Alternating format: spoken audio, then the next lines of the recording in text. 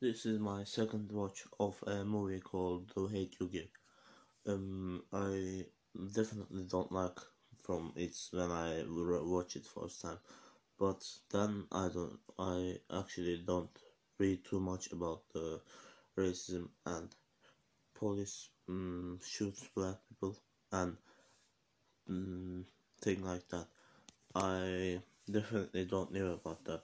I knew it, but I don't active on it right now. And when I first watch it, I think like, oh, it's a I thinking like, oh no, it's like a normal movie. It's like all the movies like, start racism bad. Yeah, do we have any solution for this? No, racism bad, but uh, this movie was actually great because when I second watch it, I loved it because it shows us what can a person affected by her friend or his friend shoot after shooten by police, and police or the shooter don't even take any responsibility, like not going into jail or not. People just don't do anything about that. But this movie showed that, and this movie try to tell actually like you can see what's happening. It's this happening, not like, alright, this is a movie called whatever, and it's about a two black girl and no, one black girl and one white girl lesbian couple, and they discriminated by public, and but it's shown that only white male is evil. But in that movie, there was actually very too much evil characters. No, there was actually two evil characters. One the main evil, the villain, and the police. The villain was, I don't really remember his name, but he was gang leader called King and King's Crimson. No, I definitely don't remember it. But movie try to tell us, try to show us things, not like try to tell us everything. I think most of the European kids or teenagers definitely should watch this show, cause there's not much racism as US in Europe, and there's actually not too much cops killing people in Europe too, and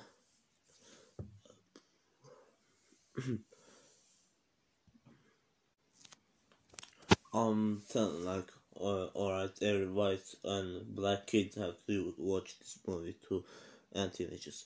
But uh, I'm telling Europeans because we Europeans sometimes that's happening hard to us to understand what's happening in US, why this is happening, what why did black people get slaved, and I definitely uh, advising this movie to everybody. Mm, the best scenes, I guess, was the scenes that show uh black people protesting scenes, cause it's that's what's happening in US, cause they are tired of being hated by public and something like that. But mm, my favorite scene was the scene that uh Star's character development was finished, and she began an real activist about the theme racism. She climbed on a car and start talking like, mm, that's enough and justice for Khalil, and the scene and the cops and the protesters. It was really great scene, I guess. And my least favorite scene, actually, mm, the scene that Star takes hairbrush off the girl and she